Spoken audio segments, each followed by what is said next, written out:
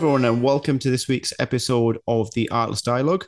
As always, you're joined by me, Ash Mohammed, and a good friend, Saud. How are you doing, Saud? Hi Ash, I'm doing good. It's been a busy week at work, and the weekend's almost over already.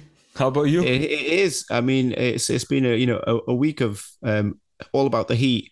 Oh, I I've bet. watched lots of Sky News Tech programs, all measuring the depth of a canal. It's going to be one of those kind of news weeks. So a slow news week in some cases, clearly, because they're looking for canals to measure. But it's a typical British. For those listeners outside the UK, we're obsessed with the weather in the UK. Yeah, So having a kind of unseasonably hot weather, we were loving it. The British were loving it. It's on every news channel everywhere. definitely. Um, And yeah, it we're didn't, just and in it didn't today, so we're going back to the normal. exactly back to reality. We'll be complaining about the weather any minute. Yep, back to Um, normal.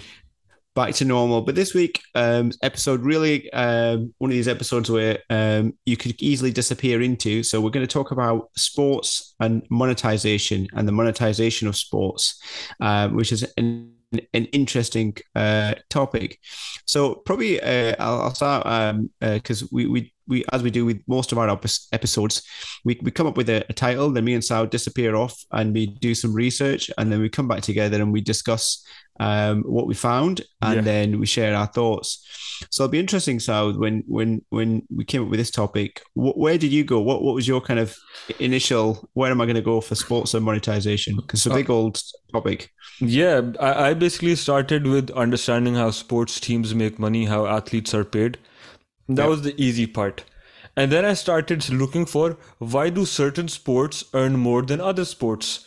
Why yeah, do sports in certain regions have more value than sports in other regions? For example, the US versus Europe versus Asia, and so forth. And then going down that rabbit hole, I looked up the history of monetization in sports, women's sports, viewership was very confusing.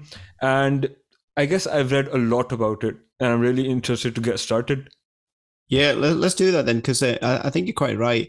One thing I certainly kind of found out, and I guess we probably all already knew this, is sports so integrated into culture, into society, into technology, into all sorts of different things. And sports, it kind of moves around and evolves based on all of those things. Yeah. So it's sometimes hard to kind of draw barriers around it. But where do you want to start? Then where should we start with monetization sports? Um. Okay. So I think the best way to start is the 1960s, because that's Okay. when the professional sports started making a substantial amount of money, and Yeah.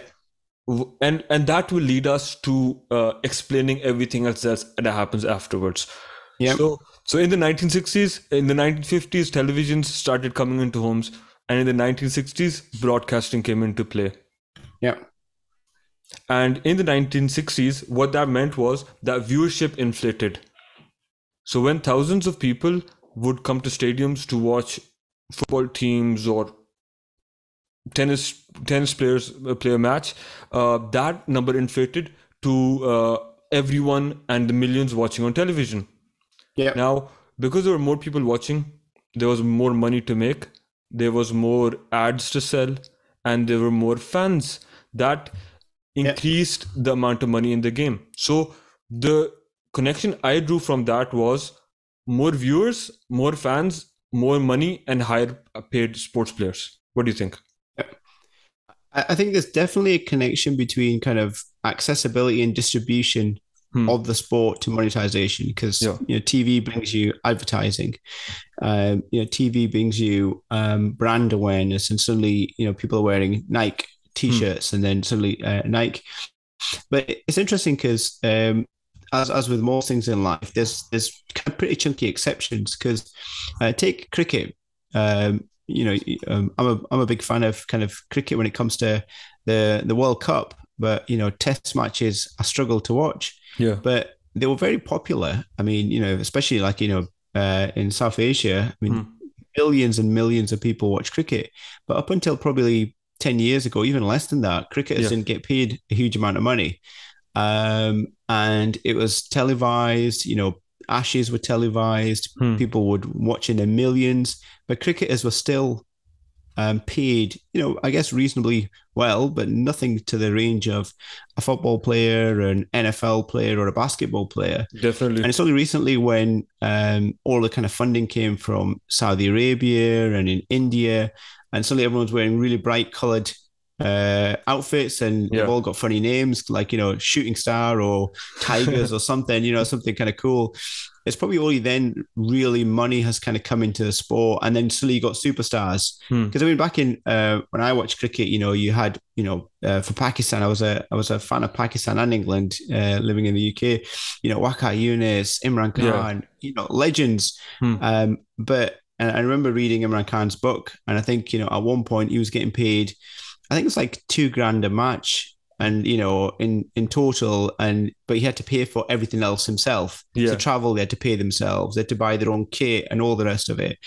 And when you look at his equivalent of a footballer in those days, which was probably a Maradona or a Pele, Yeah. they were in the tens of millions. So I Definitely. think I agree with you. There was a spike in certain sports, Hmm. but then in others, for some reason, there was such a delay before someone thought, why aren't we monetizing this?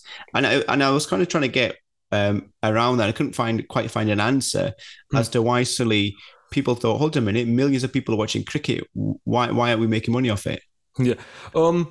Okay. So I came across a very similar problem when I was looking at sports in Europe and the US, and the thing that I understood was global brands.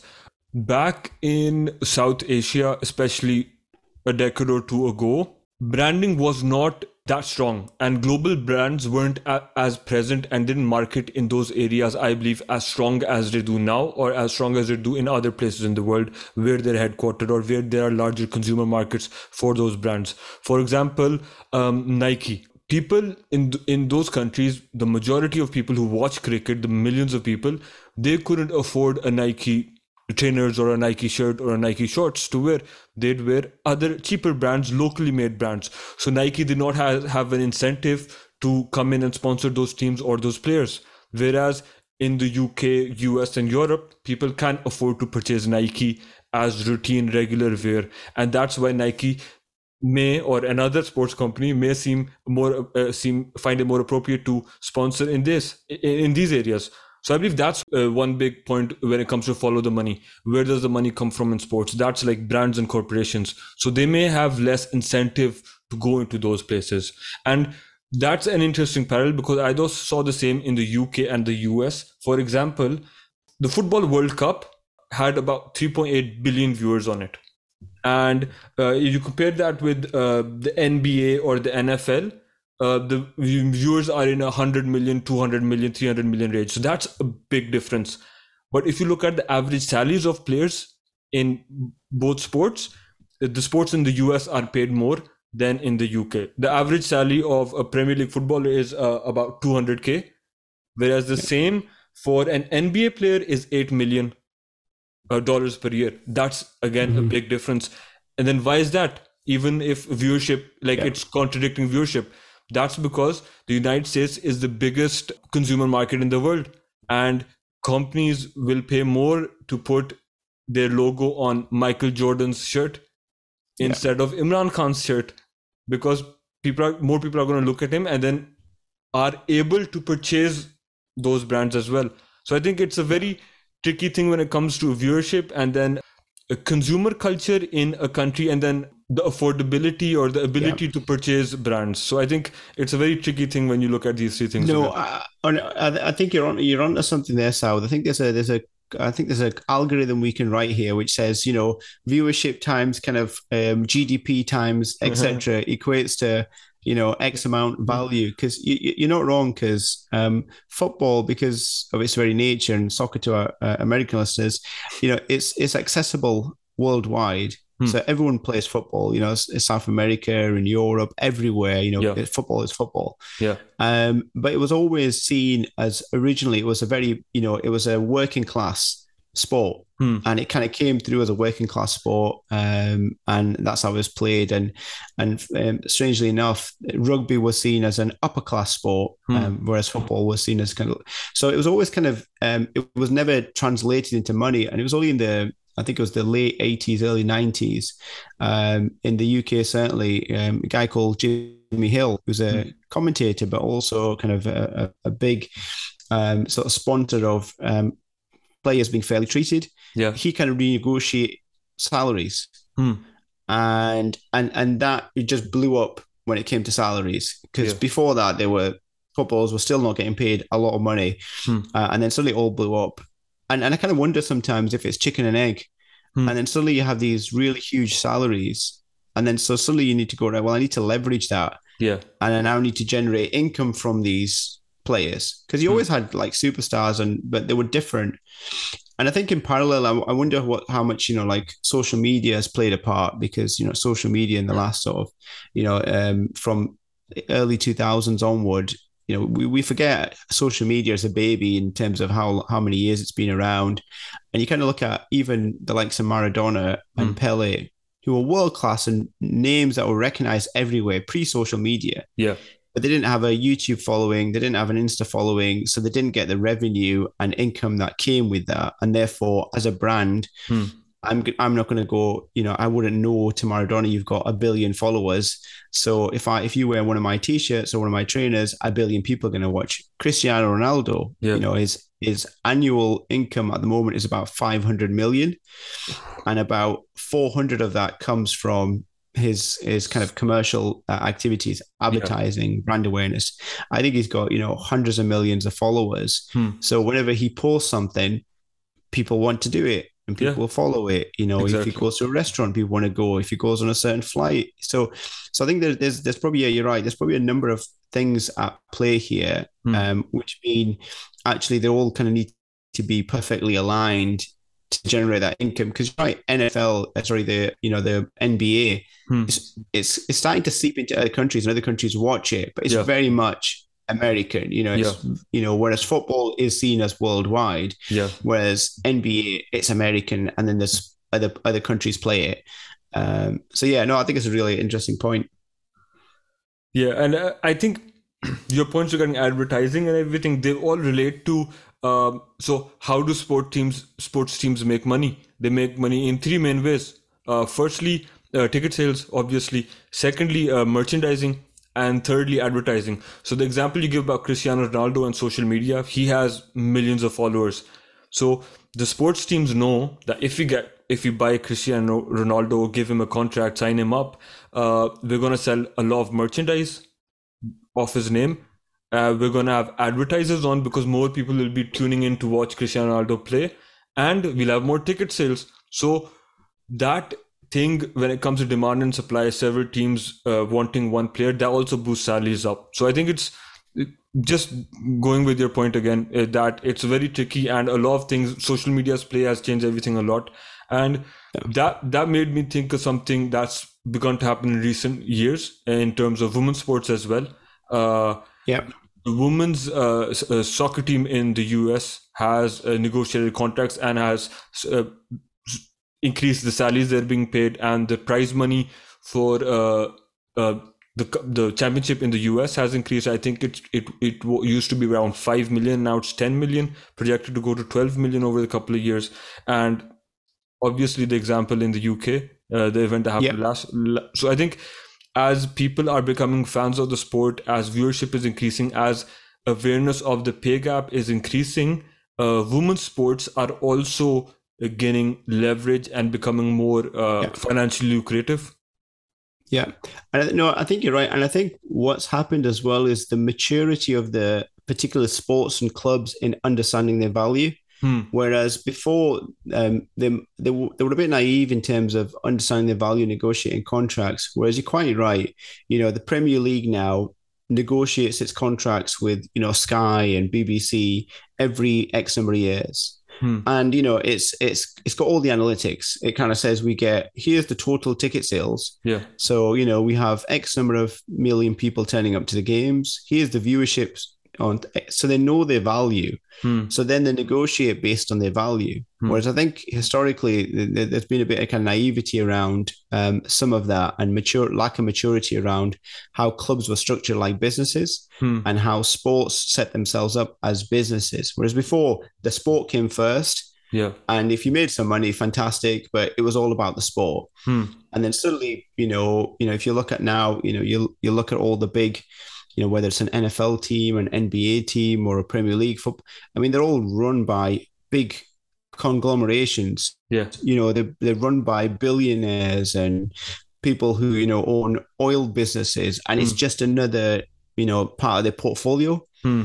And as a result of that, they've become a lot sharper about income generation. Yeah. And and one thing where I kind of really noticed it is where when it's sports that are to do with kind of clubs, the money they generate and the money they earn is far bigger than, say, for example, Olympics and Hmm. Olympic athletes. Because, the Olympics every 4 years, billions of people watch it. But most, can you believe it or not? I think the stat I read was 70% or more of the athletes that come to Olympics don't get paid. Hmm. Oh, wow. So, like nothing. And they are there to hope that they win a medal.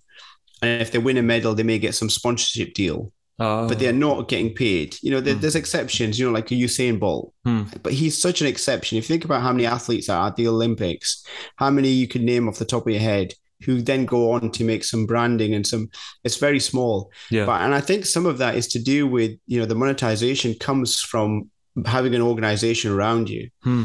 And the organization around you suddenly sets itself up as a business. Yeah. Whereas individual athletes, it's difficult to do that unless there's something about that athlete. And Usain Bolt is just such a big character. So there's something memorable about him as an individual. Hmm. But you don't get, the British team Yeah. as an Olympic team suddenly being, we're the business, we're the British Olympic team, and we're going to negotiate a television contract. They Hmm. just don't do that. Yeah. And so as a result, they kind of not necessarily treated unfairly, but they don't get the same amount of credit and return for multiple billions of people watching them, multiple billions of ad revenue sold because people are watching the Olympics. The Hmm. athletes will get none of that. Yeah. So that was the other bit kind of I found, which is clubs tend to generate because they run like big businesses, big corporates, basically. Yeah, no, absolutely. Yeah, that's one thing I noticed myself when I was looking into the structures and everything with pay caps coming into practice in the US especially, and Yeah, with transfer fees and everything. They're all structured like a business and making sure that the club earns a lot of money. And yeah, sure, that is derived from performing well in the tournaments and from increasing the fans you have. But yeah, I think your point on sport being changed from play for fun to make money on the larger scale is something that's driving this forward as well. yeah. Yeah, and you see that a lot more in like boxing and MMA.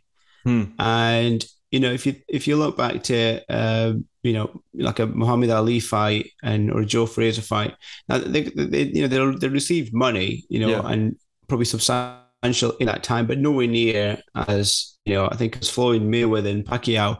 I think both the total purse was 400 million or something ridiculous Yep. Yeah. for one fight. Um, and that's back to that point where it's the money, and Hmm. suddenly there's a lot of drama around it. There's a build up. There's storytelling. There's lots of stuff that happens. Whether it's through social media or TV. So the fight isn't just the fight, and it Yeah. isn't just excited about these two people having a fight. It's this big build up, and that's because again, the businesses and the businesses suddenly get behind this because again, I was reading Mike Tyson's book. Really Hmm. interesting read. What a life that guy's led. Oh, amazing. Um, um, but he kind of, he was bankrupt. I think he's been bankrupt like two or three times. And the first time he bankrupt, I think he'd earned hundreds of millions, but Hmm. got bankrupt. Yeah. And because he'd had this kind of business structure around him where people were taking his money and investing it and doing all sorts of it, but he had no clue what was going on. Hmm. And he ended up being bankrupt.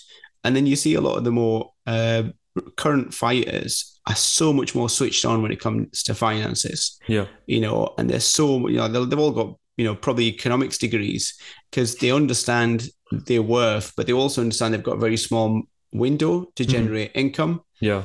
And so they know that they need to generate income. And, this new trend of YouTubers fighting each other, Oh no. uh, and they're earning like, millions, and they're Yeah. just, Yeah. they're just YouTubers having a fight, which Yeah. is it's crazy. But that's where we are, I guess, where people are willing to pay and watch it. Yeah, if you look at the McGregor, the MMA fight, Conor McGregor versus Khabib, uh, so most of what I watched, like I maybe watched like maybe was it a 10-minute long fight, 15-minute long fight, something like that. So that's how much of the actual fight I watched.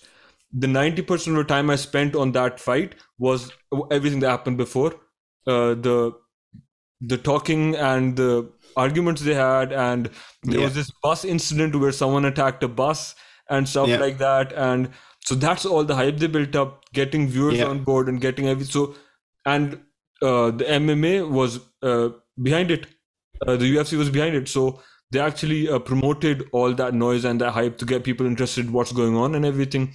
yeah, And uh, and then I think McGregor got 150 million for losing that fight. So yeah. it works. It works like a business. You just market It it. does. Yeah, and I think that's the other thing, isn't it? Marketing and again, social media kind of allows you to really kind of quick access to the market, Hmm. and you can kind of to your point about all these little side stories, like in a back to the Muhammad Ali and Joe Fraser fight, you wouldn't have known what Muhammad Ali was doing at his hotel. No. You don't get filmed of that. You don't get him walking to this or all of the stuff surrounding it. You just didn't see any of that. Hmm. But again, which means, in the current climate, a missed opportunity from monetization. Whereas actually now, every bit of it just becomes a show Yeah. and everything's monetized. There's branding everywhere. They go everywhere with branding, and it's funny because I was watching this sci-fi show. I think it might have been Black Mirror. It's on Netflix. It's really well written, clever, And and each scary. episode is really different.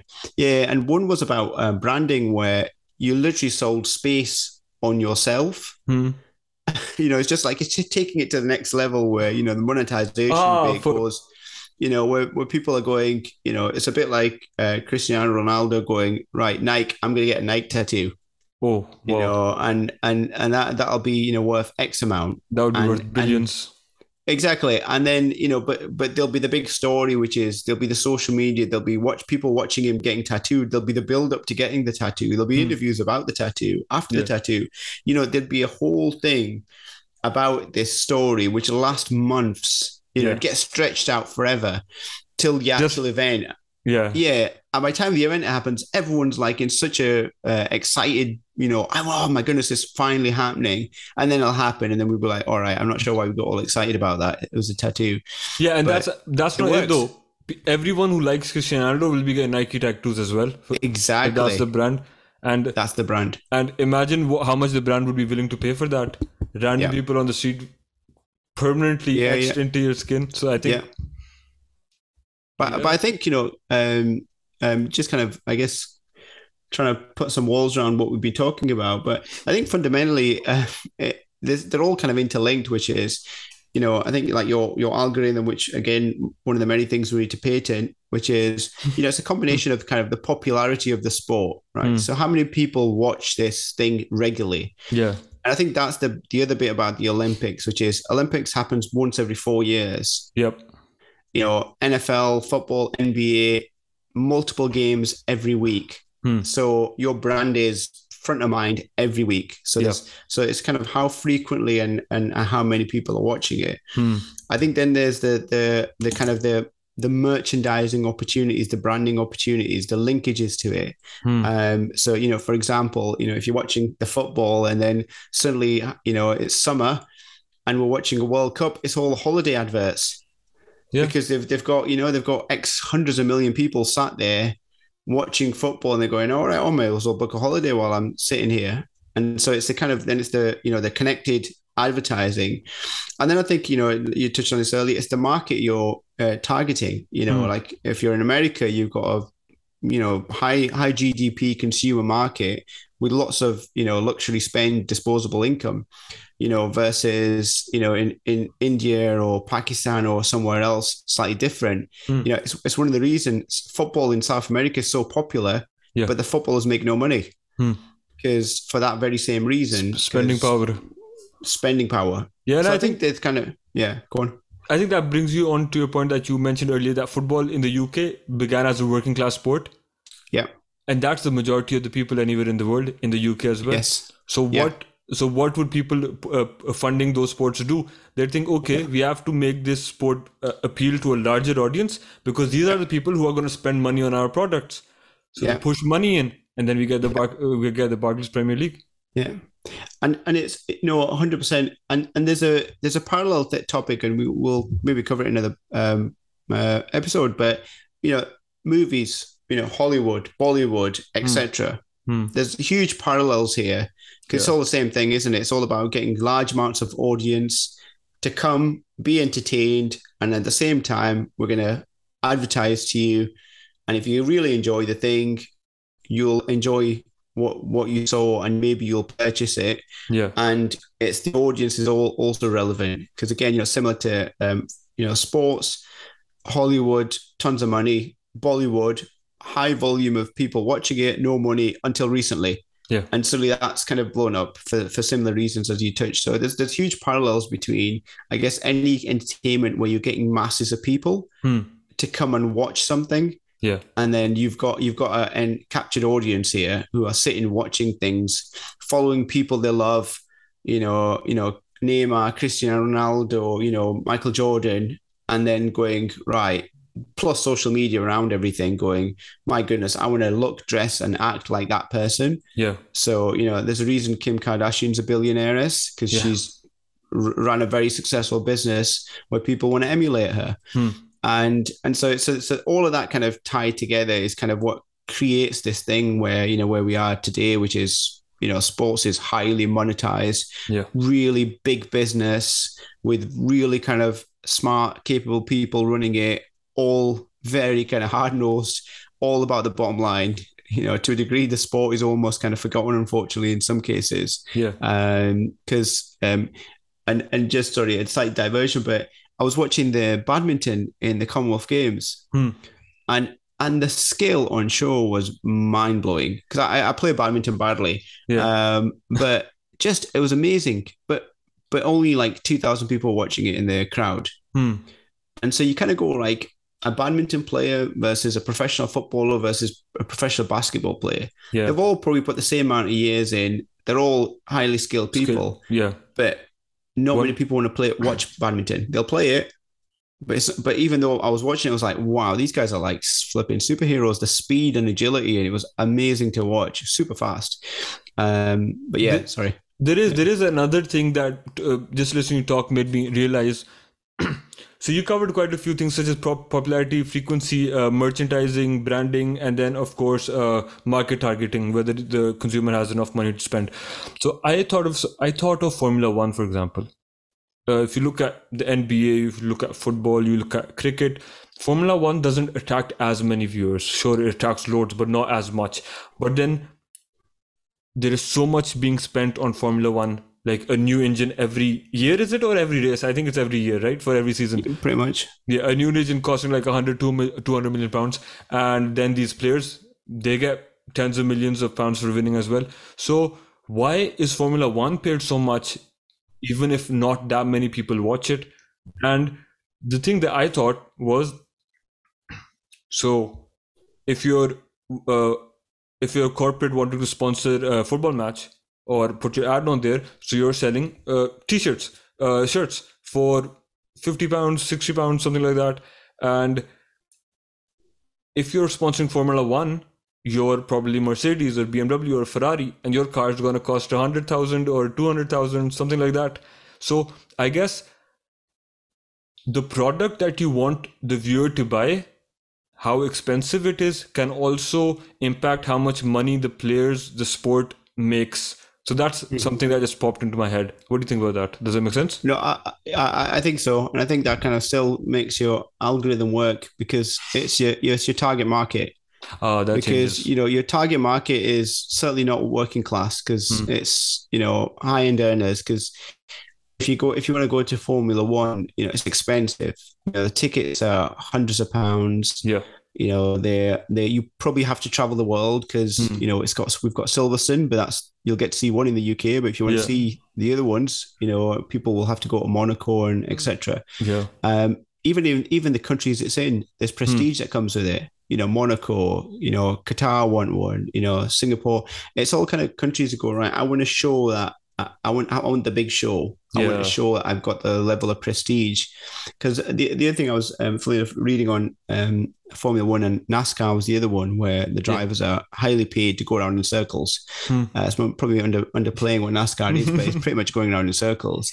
I was in Vegas a few years ago, friends stag do. We went, they went to see a NASCAR show. I didn't, but they kind of came back and said it was just noise, smelly, and then the car just whizzed by in circles. Oh But no. everyone, hundreds and hundreds and thousands of people come to watch it.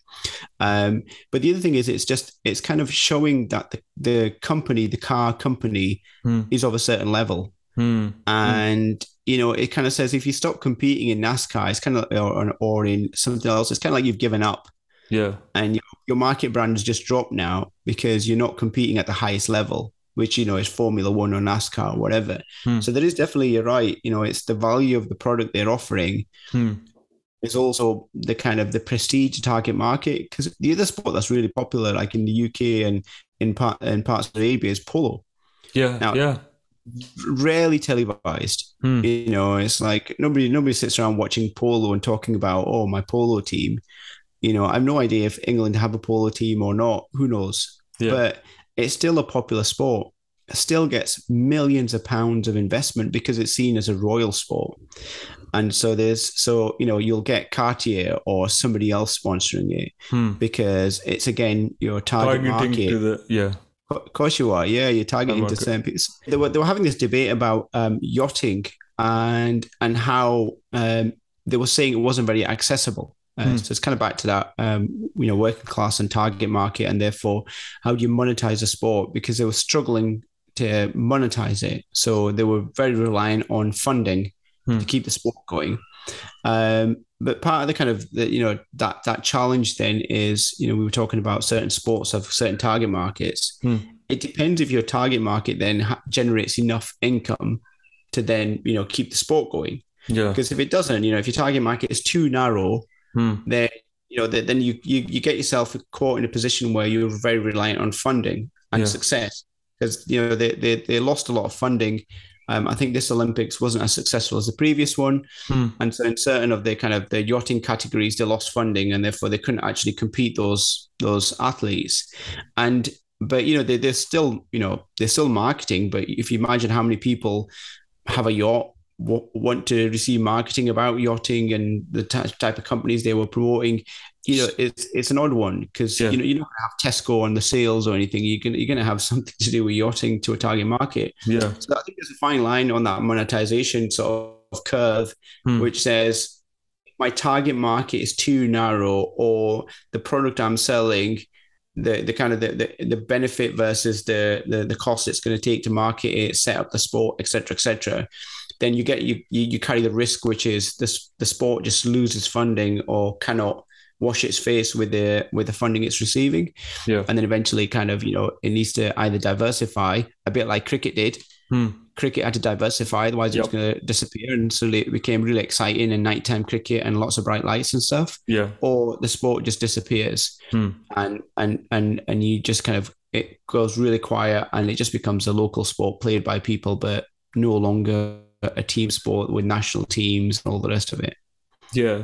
No, I think that's a very, very good point you brought up again, that you have to have your target market, but it can't be so close or so small that it doesn't facilitate the sport growing and being commercialized. Yeah, so it's been an interesting discussion with you. The research and then talking with you, learned a lot about the sport. We talked about how sports make money, how they can continue to make money, and the different kind of demographics and factors that factor in to a sport making money, such as popularity, how many times it's watched in a year, merchandising opportunities, branding opportunities for corporations, and then the type of target market that sponsors or people that fund sports target, and what kind of products they sell.